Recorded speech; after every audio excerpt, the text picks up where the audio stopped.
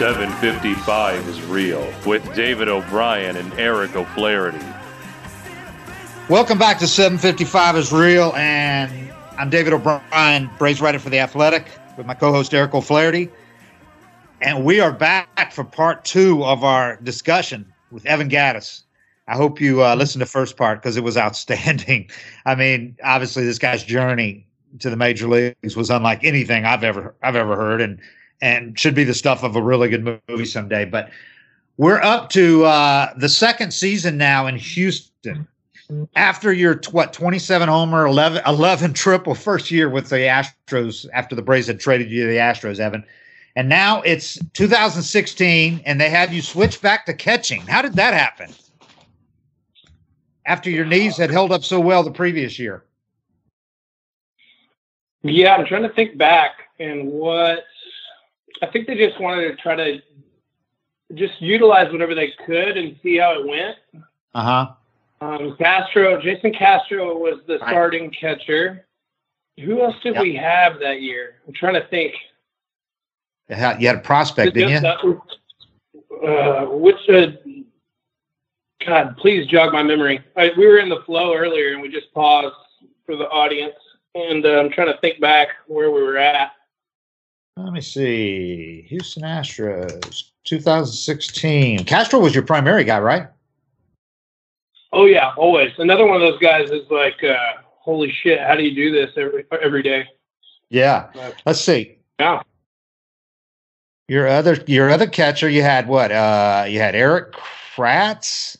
Yeah, we had Kratz. Oh, yeah, I was hurt. I began the year, I believe this was the year I had the hernia surgery. Yeah, and Max Stassi. Yeah, Stas. Yeah, that's the guy.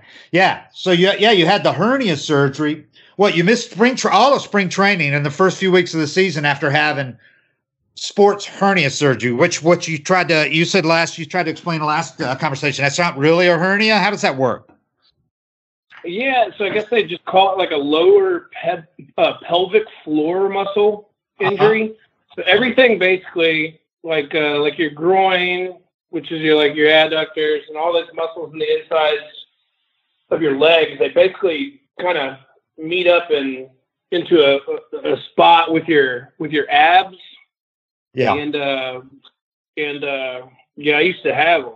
I used to have abs. you were too big. You exploded, huh? I don't know, man. I overworked some shit one day. Yeah. And it just finally had enough.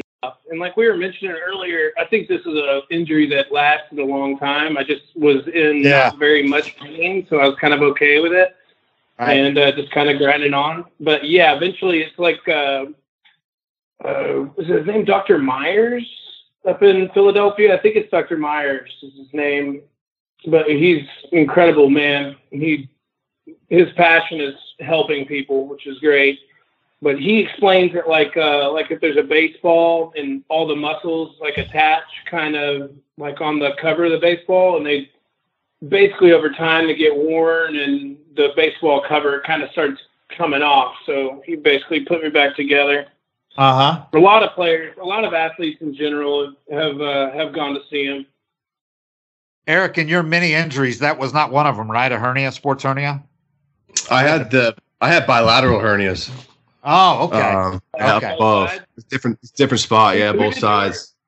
Who did yours? I was the minors, so it's just a random doctor in Walla Walla. Nobody knows. The closest one to you. That was first guy I could find. Yeah, love that. That was a painful recovery. So dude. Yeah. So you missed all of spring, and you come back in the first couple of weeks of the season, and you come back. You have 119 fewer at bats than you'd had the previous year in 15, but you hit 5 more homers. You had a career high 32 homers, 508 slugging, and an 826 OPS and 447 at bats. I guess that was your best year, right? That was definitely my best year. And the Astros. And actually, I wish I would have done a little better. I mean, obviously, everybody wishes they would have done a little better, but really turned the corner talking with Miguel Cabrera in Detroit, talking about the left shoulder, pulling off. And then, like we were mentioning earlier about Altuve and Marwin, us watching batting practice before the game. The home team takes it first, and then we go take BP. So we went out there early to go watch, and just had to talk to him. He's like, "Yeah, you pull your left shoulder out towards like third base, and you're gonna be fucked." And so I kind of like tried to hammer that home, and that kind of began a little process for me, which really worked for me. And I don't know who fuck knows why I stopped doing it. But, it's really trying to drive the ball to right field in batting practice, and it gives you that split second of extra time to kind of like accidentally hit breaking balls, to left field. So it just helps me in a lot of ways, and I think it really kind of made me chase a little less. Man, it's amazing how many. That's always a common thing. That's always a common thing with the Astros, like to try to utilize what I do well and try to like cut down on what I don't do well, which is strike zone discipline. It's like, I fucking swing at shit out of the zone, and it's that's why I really am envious of some of these players that just have incredible power, and they slug a lot, and they don't go out of the zone a lot. I think it's incredibly difficult to do. I don't know how some people do it. It's frustrating to face them. It's tough to pitch against those guys. You can't. Yeah, for every slider I chase, I get 3 more. Yeah. Yeah, they're going to throw it till you stop swinging. Yeah, it pays dividends, man. It's like if I could, and like that's really a testament to Hudgens at the Hudgens and Zoe and Zinter before them, or before Zoe with the Astros, man. Like they really try to preach that. And then I even met with Sig one time for lunch and tried to really get someone to explain to me like what can help me. And I've talked to different hitters like Votto, Goldschmidt, there's people that really do some things incredibly well. And just trying to, because I always believe like a concept can help you at some point, like, okay, you got some talent, you got something going, you made it to the fucking big leagues or whatever, but like, how can I really get better? And, whatever, I tried. Gad, it's amazing how many times you hear a guy when he makes an adjustment, how many of them involve in some way staying back on pitches, that extra split second, and allowing it to get deeper, which I guess is so much harder to do, obviously, than just saying it. It's harder to do. But guys, when they're able to do it, dude, even people that don't play the game, like the trainer, is his name Jeff Porter? Yeah, Bubba. Yeah, I call everybody Bubba or Bull now. But Bubba, he was like, "Hey, man, I don't know much about baseball, but I do know one thing: everybody gets back on track up the middle of the way." Just like he didn't even play the game, but he's like, I've heard this. I've been around this game for so damn long. I just seems to be a common thread. Well, that's what Dansby did last year when Chipper worked with him, staying back on his back foot, giving that, and then he started hitting the ball the other way again. It's what Austin Riley worked on this winter to get back into what he was doing early last year. He made an adjustment, stay back on his back foot. Now he's was killing the ball at spring training before it got shut down. You'd like that guy. That guy's got some power. Yeah, he got pop. No shit. Anyway. So the Astros exercised the $5.2 million option on your contract for 2017. And I mean, it's not like you had made nothing the year before. You made like $3 million, but what do you think at that point? Or do you look at that paycheck at any point and ever go, Jesus, what I was doing just like 4 or 5 years ago, and look at my paycheck now? I kind of still, I mean, once the season gets going and everything, it's kind of an event. Like, hey, they picked up your option. They're like, fuck yes, awesome. But it's kind of like an event, and then it kind of turns into business as usual, except for every 2 weeks, Yeah. Like, holy shit. Like, all right, this is why I wear. What were your paychecks? What was a 2-week paycheck? Make $5 million. I don't know. I don't remember, but they were more than I ever thought I made, and that was enough. More than you made in a whole season at the or times 3 at the ski lodge at the ski lift, right? In 2 weeks. Very modest. Times 10 in 2 weeks. Exactly. Yeah. So it's that's a shocker. And then and it's kind of weird though, like being on a team, you're kind of in your own bubble. You know, like, you know, even media is only in allowed a certain time. Go play the games, and a lot of times it's just you and your teammates. So you know, like it kind of goes away. I remember even asking other people, like, just to imagine, like, hey man, like don't take this the wrong way, but do you mind if I look at your check just for me to see like what could happen? I wondered if guys ever did that, man. Oh, all the time. I wondered if that was off limits to do that. Like I think Beltran, 16. I'm not sure what he made. Yeah, I'm not sure what he made in 17, but I wanted to look at his, and I could trust him. So that brings us to 2017 and your reunion with Brian McCann, who was traded from the Yankees. What was your first thought when BMAC was being traded from the Yankees to the Astros? I was so fired up, and people, because BMAC kind of had like a reputation from people who didn't know him.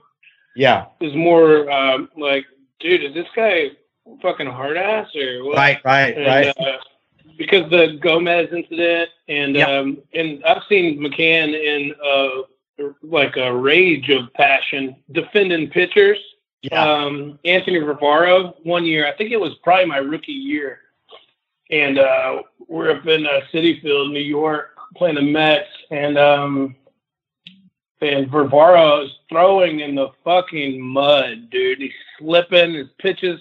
He already was more of a north-south kind of pitcher. And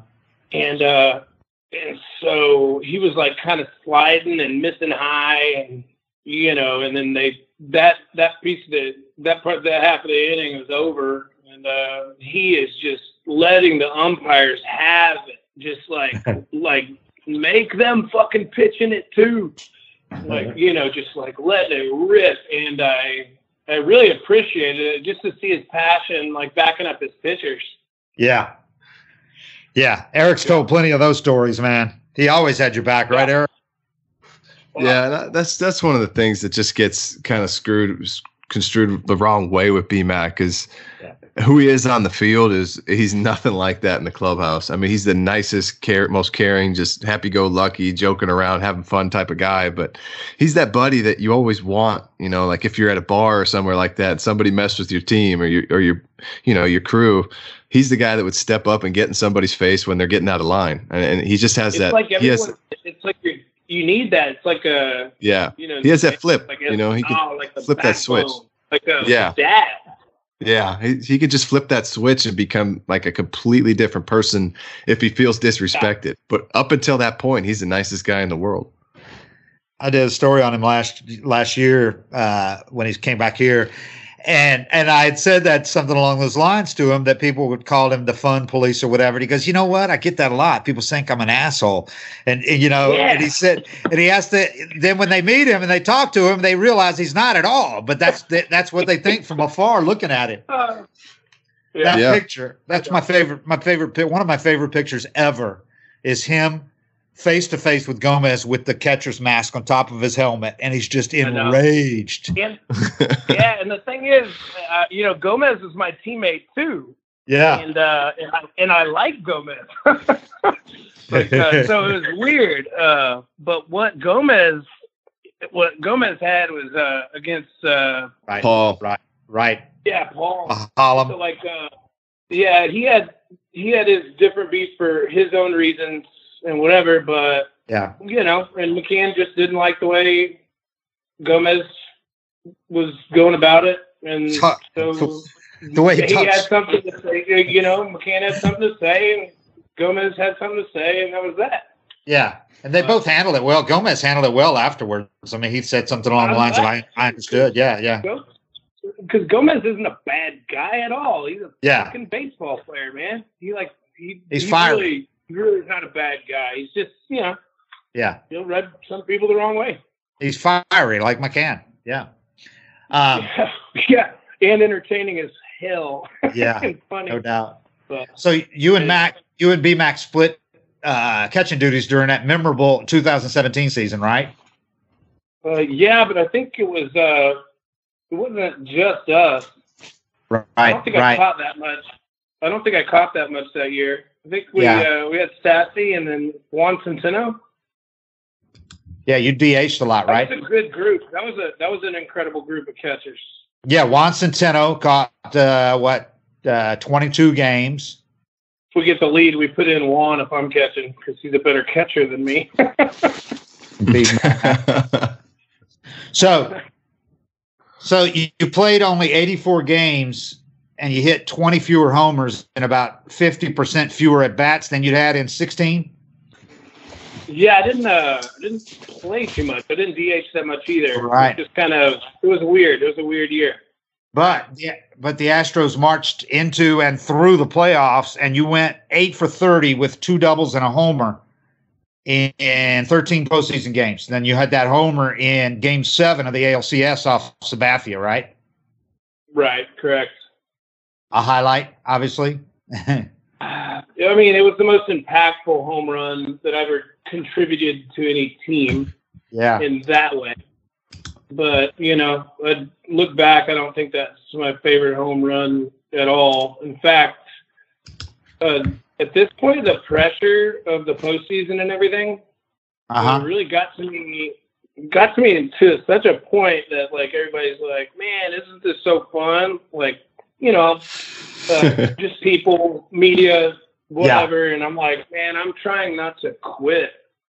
Like, I was like it was just, it was a lot for me.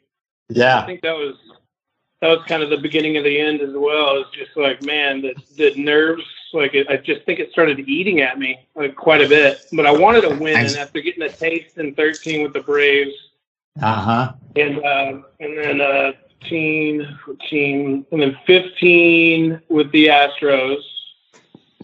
Yeah. 16. And then 15 with the Astros. We beat the Yankees.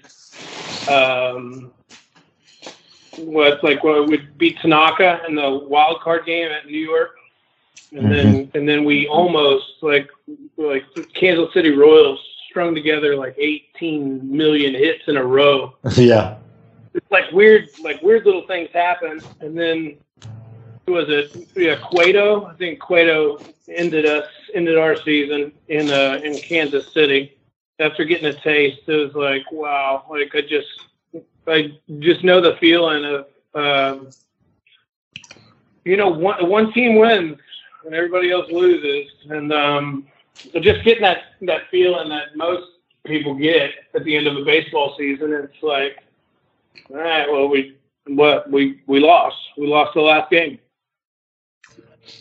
But not in 17, you didn't. No, we didn't. So you beat the Dodgers in a 7-game World Series. And a year later, you moved back to almost exclusively DHing. You had career lows, 226, 736 OPS.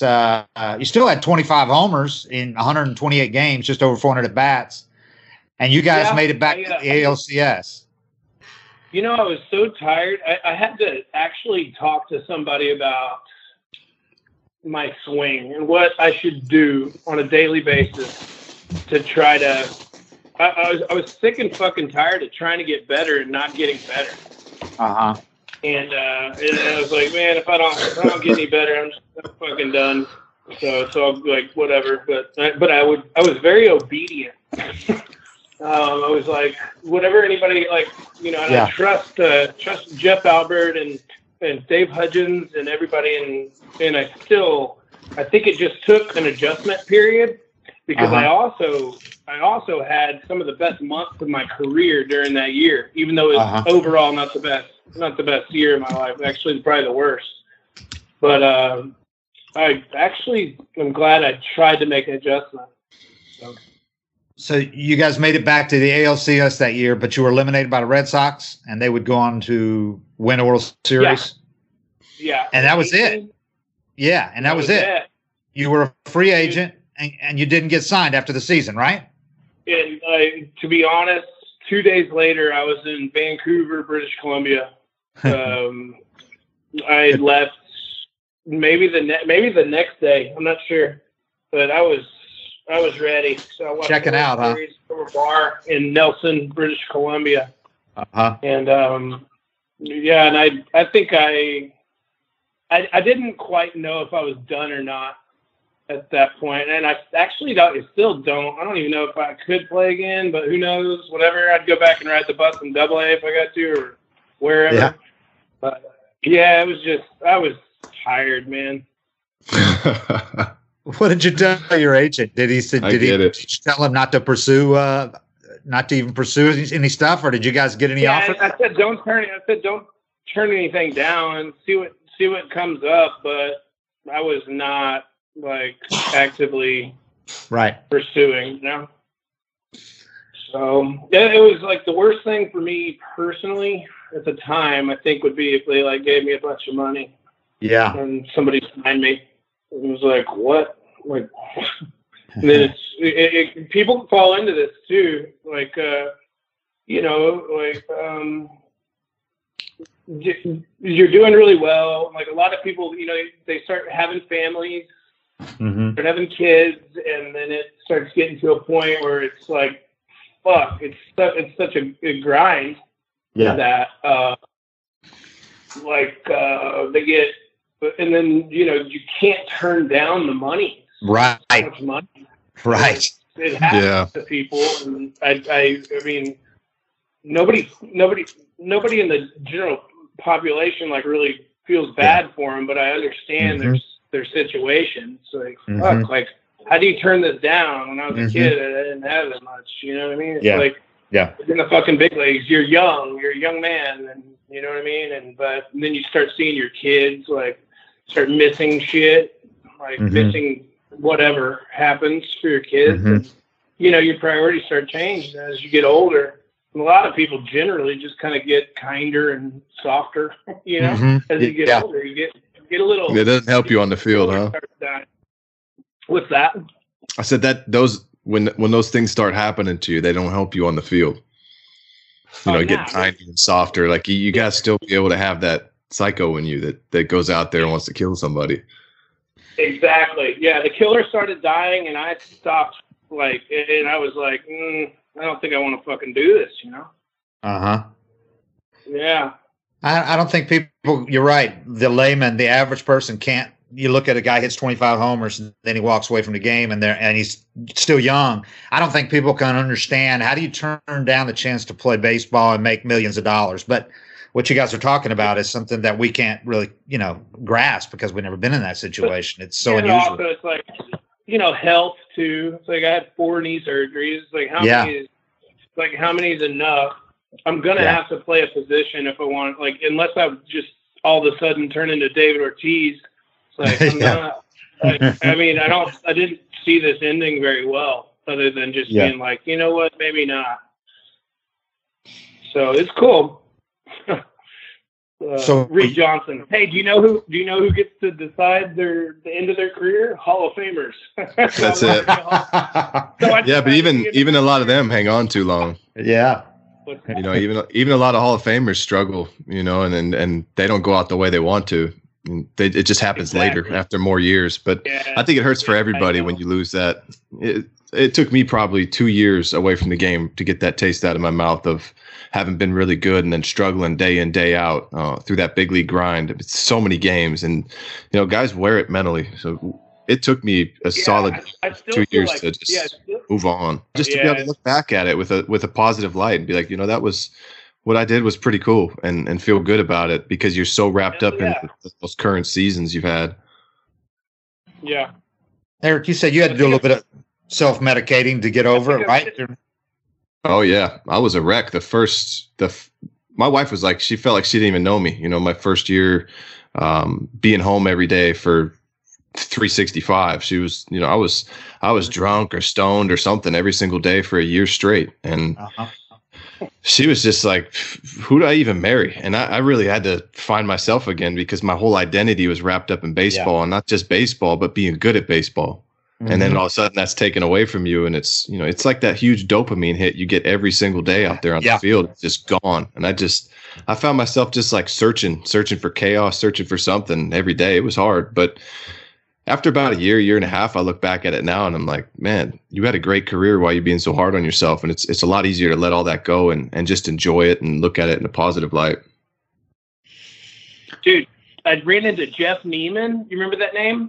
Yeah. He's like 17 foot tall, righty out of Rice. It turns out he lives up the street. And I ran into him at the grocery store just randomly. And we had like a awesome conversation for like 15 minutes just in the middle of an aisle at a grocery store about this very thing. And it's, I still feel like I'm just like slowly but surely healing.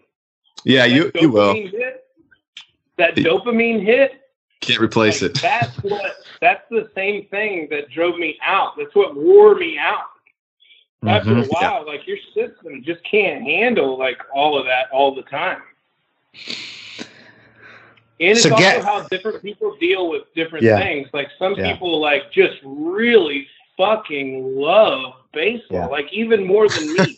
I love baseball, but some guys just they just fucking love it. It's like unbelievable.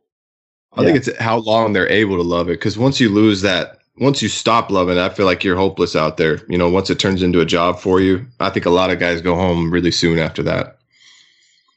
Yeah, I think so too. Gat, where you living in Texas?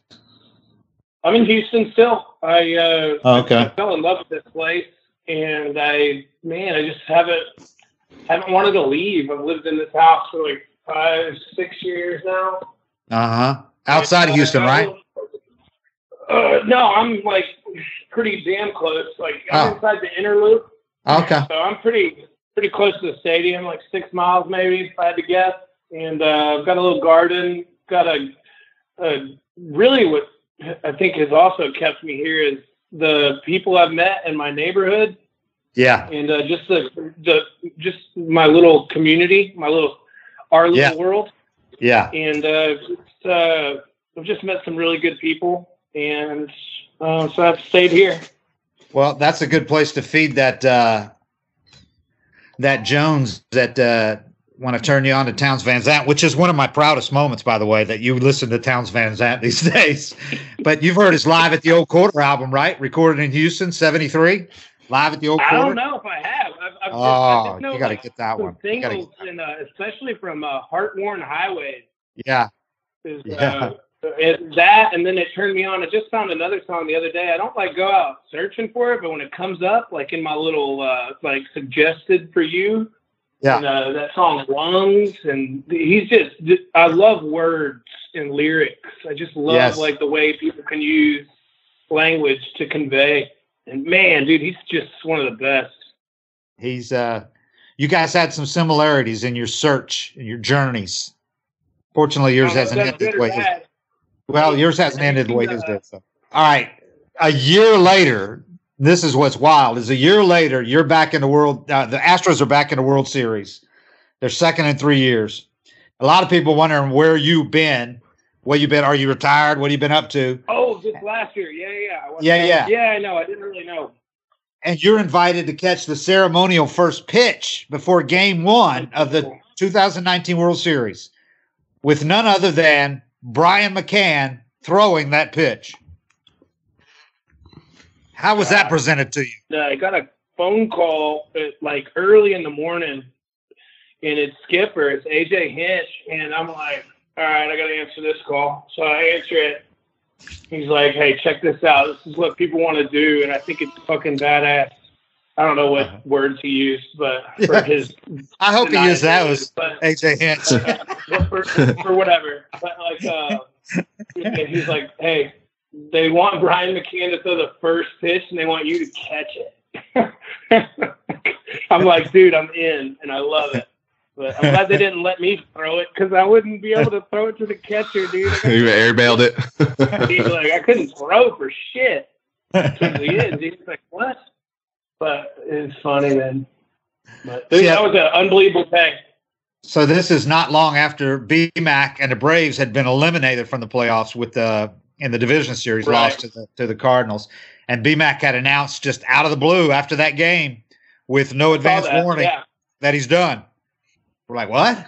So, I mean, people kind of saw it, and Eric had known that he was leaning that way for like more than a month, but he hadn't said anything publicly, so we didn't know, And he had a pretty good year too, had some big moments.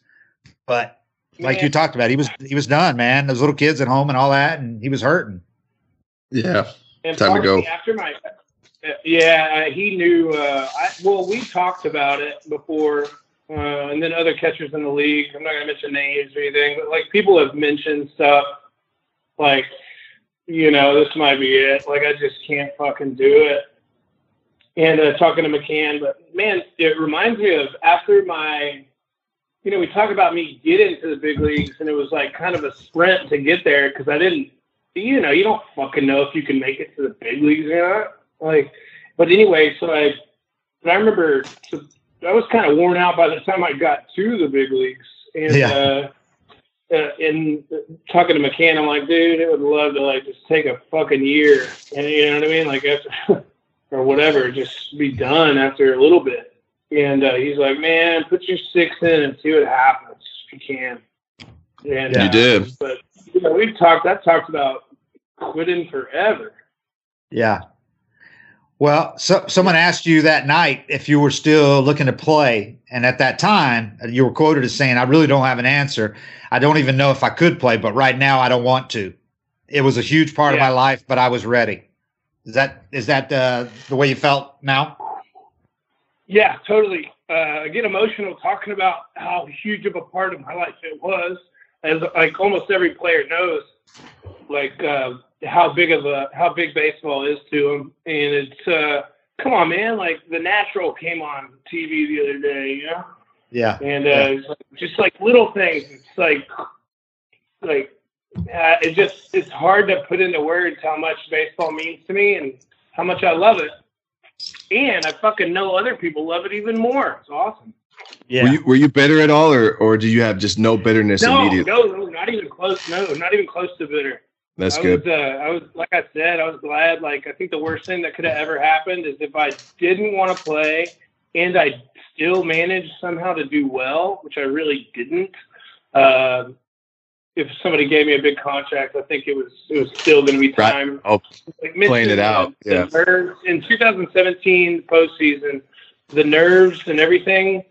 My stomach was in a fucking knot, and I was like, I remember being after games like, baseball is literally killing me right now. Like, I know I don't take the best care of myself and all of that, but geez Louise, like, this is too much. In fact, my roommate and my neighbor up the street, I took a couple guests with me to go catch the first pitch. And the first, like, when people aren't used to the energy, that's in the stadium, and you take them out and you just shock the shit out of them like that on the field. I look at him and I was like, you see why I'm in therapy? This is powerful, isn't it? This is juice. This is nuts.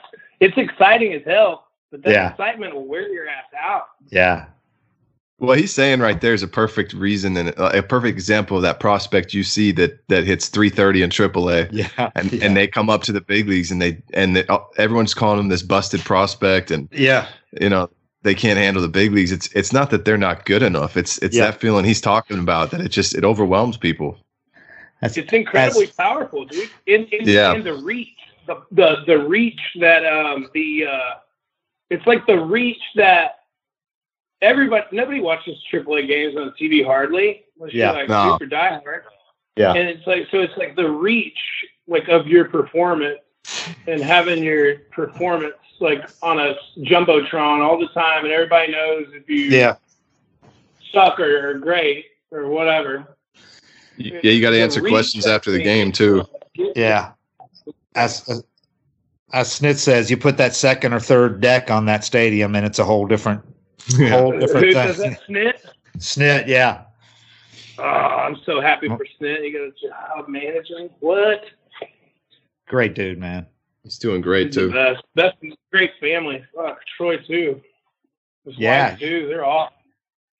Just good So- baseball people. Yeah. Baseball family, man. 40-some years in with the Braves organization. 4 Yep. decades. Yeah. He can So- kind of rip somebody's ass, and he could like respect Yeah. them at the same time. He's got a How good. about He's that? got a weird little. He's got a good little knack for being just incredible. I don't know. It's just snit. He's got some Bobby in him, a lot of Bobby in him. Obviously, was his mentor. But yeah, he had that minor league background where he had to tear some guys' asses, man. Sometimes, and he hasn't gotten how to do that. Get his point across. Yeah. Yeah. So he I could think do when that. when you know somebody cares about you, though, when a coach displays what Snit displays on a daily basis, when he gets on you, when you know they care about you like that, you just assume you're wrong, and it's so much easier to accept when you know what their motive is versus just a coach that just always seems bitter. Agreed. Because everybody's had the bad one too. You know what I mean? Yeah. It's like some guy you just don't respect, and he fucking rips your ass. It's just like, we need to get clear first before you can. It's an do art. this. Yeah. Need to get clear. I like that. So if they can make you feel like you disappointed them, I guess that's the best, right? If you feel like you disappointed the guy, you're Man, like, my dad never hit us or did any of that shit. But man, he could kill us with a look. yeah. Growing up, I think that's like what a good manager is.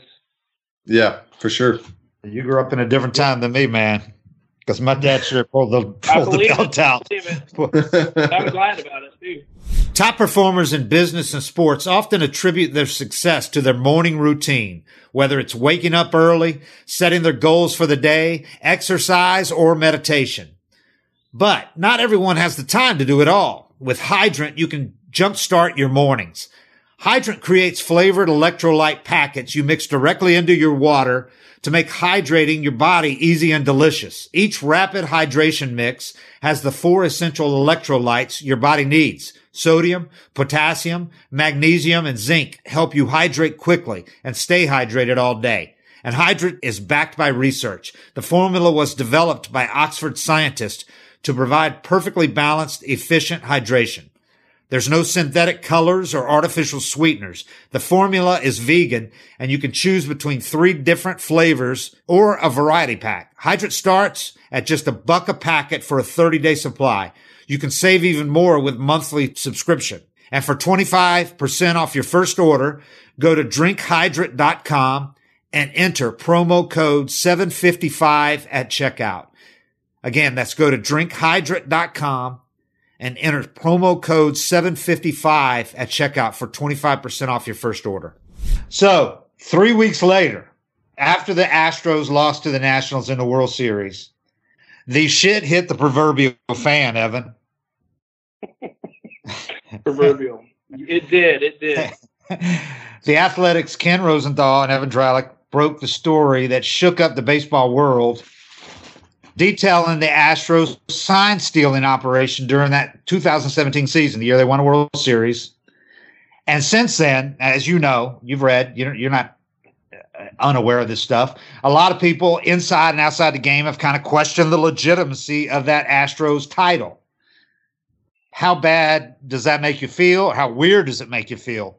And is it easier being away from the game for a year when you hear that? Well, if I had to show up to spring training this year, Yeah. and deal with what the guys are going through, and again, like I don't think I can win the hearts over of anyone right now. Yeah. At all, or maybe ever. Yeah. I don't know how to feel yet. I don't think we didn't look at our moral compass and say, yeah, this is right. Uh-huh. It was almost like paranoia warfare or something. Uh-huh. And what we did was wrong. Like, don't get it twisted. It was wrong for the nature of competition, not even just baseball. Yeah. Yeah. Yeah, that was wrong. I will say that. And for some players that we faced that I've never faced before and something like that, Mm-hmm. even selfishly, we didn't even get to find out how good certain people are. And they didn't either. And I think that was one cool thing about playing in the big leagues, or making it, just to find out. Everybody wants to be the best player in the fucking world, man. But like, to find out how good you are, I think is valuable. Right. And we cheated that for sure. And we, obviously cheated baseball and cheated fans. Fans felt duped. I feel bad for fans because I really wish everyone was there. Just like I wish everybody could experience what it's like to break spring training. Yeah. And break with a big league club and be in a big league clubhouse, part of a big league team. I wish everybody knew what that was like. But I also I'm not asking for sympathy or anything like that. Like, if our punishment is being hated by everybody forever, I guess whatever. And I don't know what should be done, but something had to fucking be done. Yeah. And I do agree with that big time. But I do think it's good for baseball. We're cleaning it up. But I really don't. I still, to this day, I thought about it a fucking shit ton. You know what I mean? Yeah. And I still don't know how to feel. And I know I'll get ripped by somebody. Like, that's not an apology. And if I did apologize, it's still not going to be good enough. And no shit, it's not going to be good enough. Yeah. Like, I understand that it's not fucking good enough to say sorry. I get it. Yeah. And with Fiers, he had something to say, dude. It probably started out with him exactly what he said. Like, some of these guys coming into the league, they don't fucking know yet that this shit goes on. Yeah. And, and I respect that. And he had something to say. And so he had to fucking say it. Yeah. And then we had to get punished. And because if not, then what? So fucking, it'll get even more out of control. So, yeah. I mean, it's a tough subject. I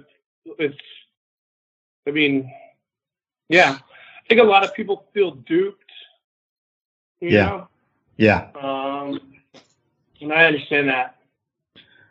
But there were 4 people with the Astros since 2017 that confirmed it to our guys that wrote that story, including, you said, Mike Fiers, who said that during the season the Astros stole signs during home games in real time with the aid of the camera. Everybody knows the whole story. And the trash can banging. Yeah, we did. That's a fact, and and that's on the wall. Yeah, I'm actually, like, part of me is really glad that's like out there as public knowledge and it's accurate. Yeah, because we can kind of know.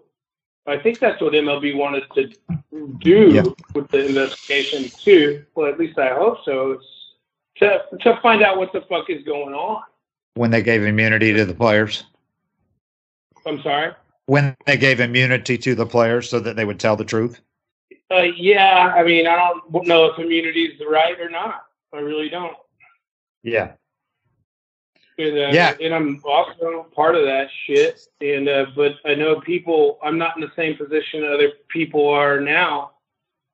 And that's the reason why I didn't speak whenever the investigation was going on, is because, other people had jobs at stake, and I wasn't going to be the guy that just went around, like, point a finger at myself and then point a finger at everybody else. I don't feel like it's my place. Fiers said that's not playing the game the right way. He was with that Astros in 15-17, non-tendered after the World Series. So they won the World Series. He said they were advanced and willing to go above and beyond to win. Yeah, that's very accurate. Caught up in it, huh? Oh, fuck yeah, dude. Straight up, it was a powerful situation to be put in. It was because I agree, nobody made us do shit. Yeah. You know what I'm saying? Like people saying, "Oh, this guy made us. This guy made us." That's not it. But you have to understand the situation was powerful. Like, Yeah. I mean, you know, you work your whole life to try to fucking hit a ball, and you mean you could tell me what's coming? Like, what? Yeah. Like it's a powerful thing, and there's millions of dollars on the line and shit. And that's also Right. that's the bad of it too. That's where people got hurt. Yeah. And that's not right. That's not playing the game right. And the one allure whenever I first got to the Astros in 15 was I got to an organization that I felt like was really trying to win. And this is before everything. And you know, I'm really sad. I'm really sad that AJ and Lou now lost their jobs for this. I don't know how much Luno knew, but I did like him, still like him as a general manager. Yeah. And, you know, I know a lot of people don't, but, you know, for what it's worth, which is nothing, I do. And, you know, and I don't know how much of it was paranoia and how much of it was fact. That other people were doing stuff. I know other teams got punished, whatever, and they probably feel like we might not have got punished enough, and we might feel like they got punished not enough, and who knows, dude? Who knows the right way to handle that? Is there like a real, is there a concise couple sentence answer to what should happen? I have no idea. And Hinch, everybody liked Hinch, right? And I guess, I mean, supposedly he's one of the best communicators I've ever fucking met in my life, and an incredible person to play for. And he was uncomfortable with it at times, right? A couple of times, I guess he tried to, or he broke the monitor. I don't think he liked it. I don't think he liked it very much. I don't know. I can't peek inside, but man, it's just, it's just I think we just got fucked. We got fucking caught up. We fucked up.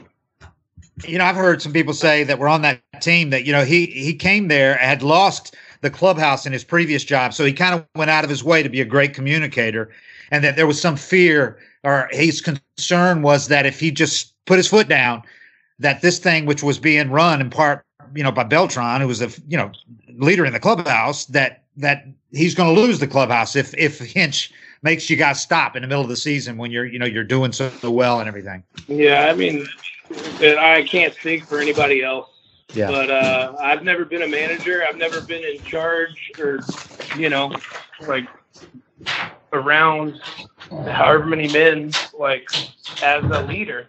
So I understand, you know, I empathize with him, but I also empathize with the fucking pitchers that had to pitch against the fucking 2017 Astros too. Yeah. I fucking get it. Dude, do you think if I was their catcher, I'd be happy? Yeah. No, absolutely. You know what I mean? Yeah. Like, hell no. So I understand people's anger. How much did it help? Did it help some guys more than others? Fuck, not me. Like, my mom made a joke, like, but are you deaf? I'm just kidding. Like, but could you hear it? Because you didn't really do that good. Yeah. I don't know. I mean, who knows? Who knows who it helps? Psychologically, everybody has their own. Everybody on our team has their own opinion about it, right? And personally, and that's, you know, they get that. Yeah. So, yeah. I think that psychologically it might have helped as much as anything. I mean, obviously, if guys know what the pitch is for the next pitch, right? Yeah, knowing you had that, knowing that you had that on your side, that advantage, it seems like psychologically you'd be more comfortable. Yeah, I think so. But towards the postseason, everybody knew everybody, or I don't know if anyone else was cheating, but like, I mean, come on, man, people knew we were doing something. Well, Farquhar and everything. Respect to Farquhar, by the way, but like the people knew, you know, like, so they combated it. Yeah. At least heard rumors. Like, it's a small world in Yeah. baseball, so I think everybody kind of at least was paranoid, rightfully so. So I think everybody kind of combated it well, but it doesn't sounds like I'm making a fucking excuse, and that'll get torn up. How did you guys hear it during the postseason? By the way, wasn't it too loud in that place? How'd you hear, or could you still hear a trash can over that den of? I don't even know. Dude, to be honest, it's been a while. Yeah. I mean, yeah. So MLB started its investigation right after that, and then 2 months later, they handed down those penalties, which were unprecedented. But like you said, some people think they still weren't strong enough because none of the players got punished. Both Hinch and Lunau, after they were suspended by MLB, both got fired by Jim Crane. Yeah, that's kind of why I didn't want to talk about the scandal. You know what I mean? Before, I let everybody punish everybody, see what happens, but I didn't want to be a part of having people fired. You know, people had more to lose than me. Right. Like, I wasn't playing. People had more to lose than me. I didn't want to be a part of that. Right. And BMAC hasn't said anything, but somebody came out and said anonymously that he was also uncomfortable with it. At some point, he had expressed his displeasure. Yeah. I could tell. It was eating him up. He didn't like it one bit. Because it kind of goes against everything you know about him and the way he plays the game and all that. I know. And he's played so long, and he just understands what it takes to get to the big leagues, and he's got a lot of respect for ball players. You could just tell. But people say, why didn't he stop it? It's harder to do than just saying, why didn't he stop it? It's hard to do, right? I mean, when a team's doing this and having success, and one of your big leaders, your 40-year-old guys, at the head of it. There's this old experiment at Stanford, oddly enough, ironically enough, Milgram experiment in social obedience, but I'm not making a point that we were obedient and there was like a leader. Beltran made us do everything, right, or whatever. I'm not implying that at all. But the moral of the story is that you can get put in a situation that is more powerful than yourself. And when that happens and you're in a group of people with already a pack mentality, fucking gets out of fucking control.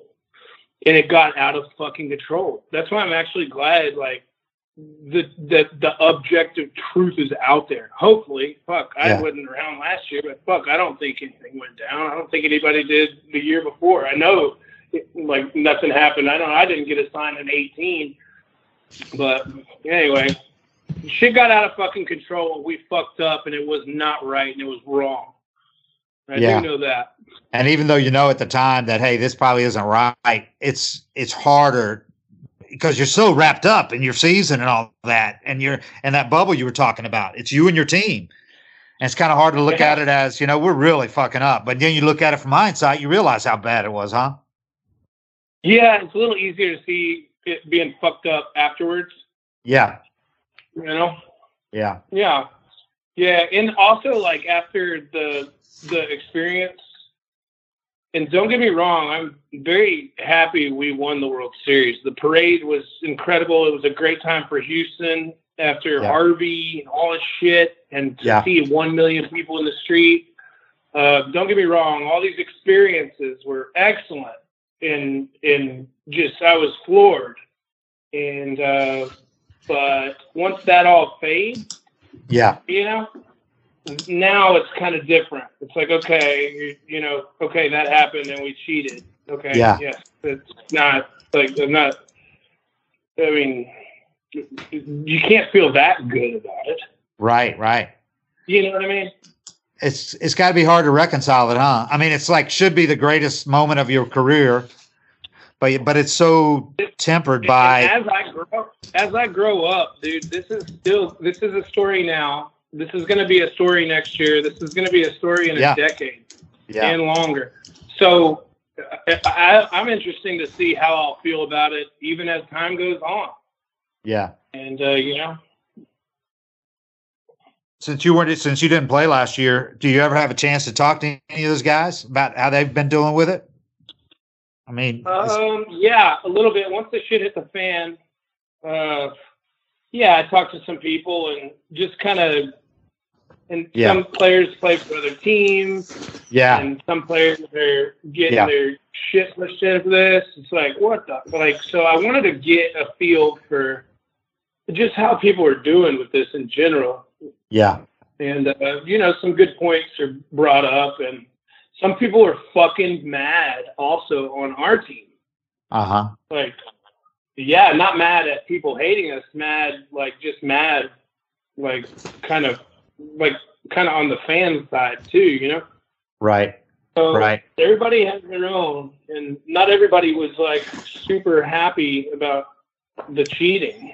Right. Everybody's an individual. It's not like we all like fucking think exactly alike. I mean, we're people. Another thing people forget. So there were plenty of you probably that felt bad about it and knew it was wrong, but it was a group thing and all that. And you weren't your teammates, right? You weren't going to rock the boat. Mason maybe didn't feel like they were in a position to say anything. If they weren't, then they're living with it right now. And so I don't know. I could have said some shit. I could have done something. I didn't. I did not. Yeah. Definitely not. So a lot of people lost their jobs. I mean, not players, but Cora goes to Red Sox, and they do a different kind of, sign whatever they were doing. That's about to come out by MLB. But he was forced to resign after winning the World Series the next year. Right. And then Beltran is forced to resign before he ever manages a game with the Mets. That's a crazy offseason with that in regards to the fallout. It's been pretty heavy. Yeah. And I know, I'm sure there's been things since the beginning of time that are very bad. But what the fuck is MLB supposed to do? Just nothing? I'm not bitter about that either. Right. I'm not bitter about Fires having something to say. I'm not bitter about MLB doing something. I mean, fuck, dude. What if steroids are still going on? You got people's hearts exploding and shit because everybody's doing steroids. Yeah. And some still are doing steroids. So it's like, this shit's never going to end. Right. But you got to do something at least to try to. Exactly. And the integrity of the games, which we totally just fucked with. You know what I mean? Yeah. And that's not cool. It's really not. Well, I bet they, a lot of people wish that the people they sent out to answer the questions had answered them the way you do, because some of the people they sent out didn't. It was kind of clunky, They said all the wrong things. It just like if they were reading off a script. I'm trying not to, but fuck, I got to tell the truth. Right. And it's not going to be good enough for a lot of people. So, that's also kind of already acknowledged that, but it was wrong. Yeah. Well, I mean, there is something to be said for having to live with it, knowing that your World Series has an asterisk in the view of a lot of people. I know. I'm trying to come up with something that could come positive out of this, other than now we know. There'll always be something, in any sport. Oh yeah. But yeah, I mean, fuck, dude, the MLB punished this, or I guess not the players, but it does. Yeah. These days with the platform and everything, and everybody's gonna have to wear all the fucking booze, all that shit, and be a punching bag. Well, I get it. I get it. I understand why you're mad. They were hearing it everywhere they went in spring training. They're gonna hear it all year, but this whole shutdown from coronavirus. Maybe forever. Yeah. It's difficult, but like you said, man, I got to do something. You can't just let it go and say that other teams are doing it. I mean, this is the team that got called out and investigated, and somebody, my thing is when they're doing it, you had to think if Beltran or Cora or whoever had thought, we're not always going to have all these players on this team, and unless everybody leaves happy and nobody ever leaves upset, this is probably going to get out someday. I know, right? I look back at myself in 17, call it caught up or whatever. It's like, I had to know this was going to fucking come out, dude. Yeah. We had to know when we were doing it. And then it did with Farquhar. Like, Farquhar's like, changes signs, I fucking strike out. And of course, it's my big ass up there hitting, striking out after they change the signs. It's like, yep. Yep. They know us. And everybody Farquhar knows us too. So you hear the trash can, but you're like, nope, that wasn't right. That wasn't. No, it's like, oh shit. We got but here we go. This is the short circuit. There's a short circuit in our system. Yep. The one thing I do think that sucks about us cheating also is, you know, the Astros, we were actually so fucking good. Yeah. With it, I mean, the organization. Yeah. And just, I really appreciate the detail. It was anything they thought they could learn about baseball to make baseball players better.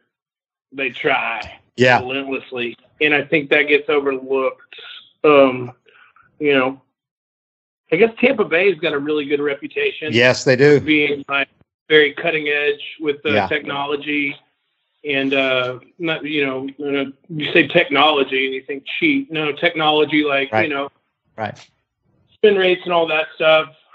I'm actually a fan of Trevor Bauer and like what he's done. Even though, because I mean, I know he fucking absolutely hates cheaters and shit like that, and I get it. It's because he's so. He really is a purist, you know. He really does want to better the game, and he has just by being himself. And I really appreciate that too. And I watched a time lapse video of him working at Driveline, like waiting on data to come back from a certain pitch, and just exploring new areas of the game. That I mean, it's not all going to be good, but fuck, man, like you're learning what shit plays without even having to face anybody and shit. And then, you know, so I think that kind of, that sunk in a little bit, like it takes away from the purest backyard style with the ball stuff. Like, can you fucking hit me or not? Kind of aspect of the game, you know, that I really appreciate. You know, me and my brothers, we play fast pitch with a little A-Tech ball. You can throw a jillion miles an hour and whatever. And like it cheating, it takes away from that. It takes a little bit away. It takes that away, and I don't like that. Yeah. Yeah, all the commendations that the Astros had earned for all their technologically advanced stuff over the years, all their sabermetric, how they were cutting edge and all that. Now it's all viewed, kind of thrown in with this as, so what? They were cheating. So they kind of ruined it for themselves in that regard, you know, how much this helped, you know, because now that other stuff is all viewed as, you know. So all those secondary people, all those people they had working in baseball ops and doing all that stuff, they're all stained along with this.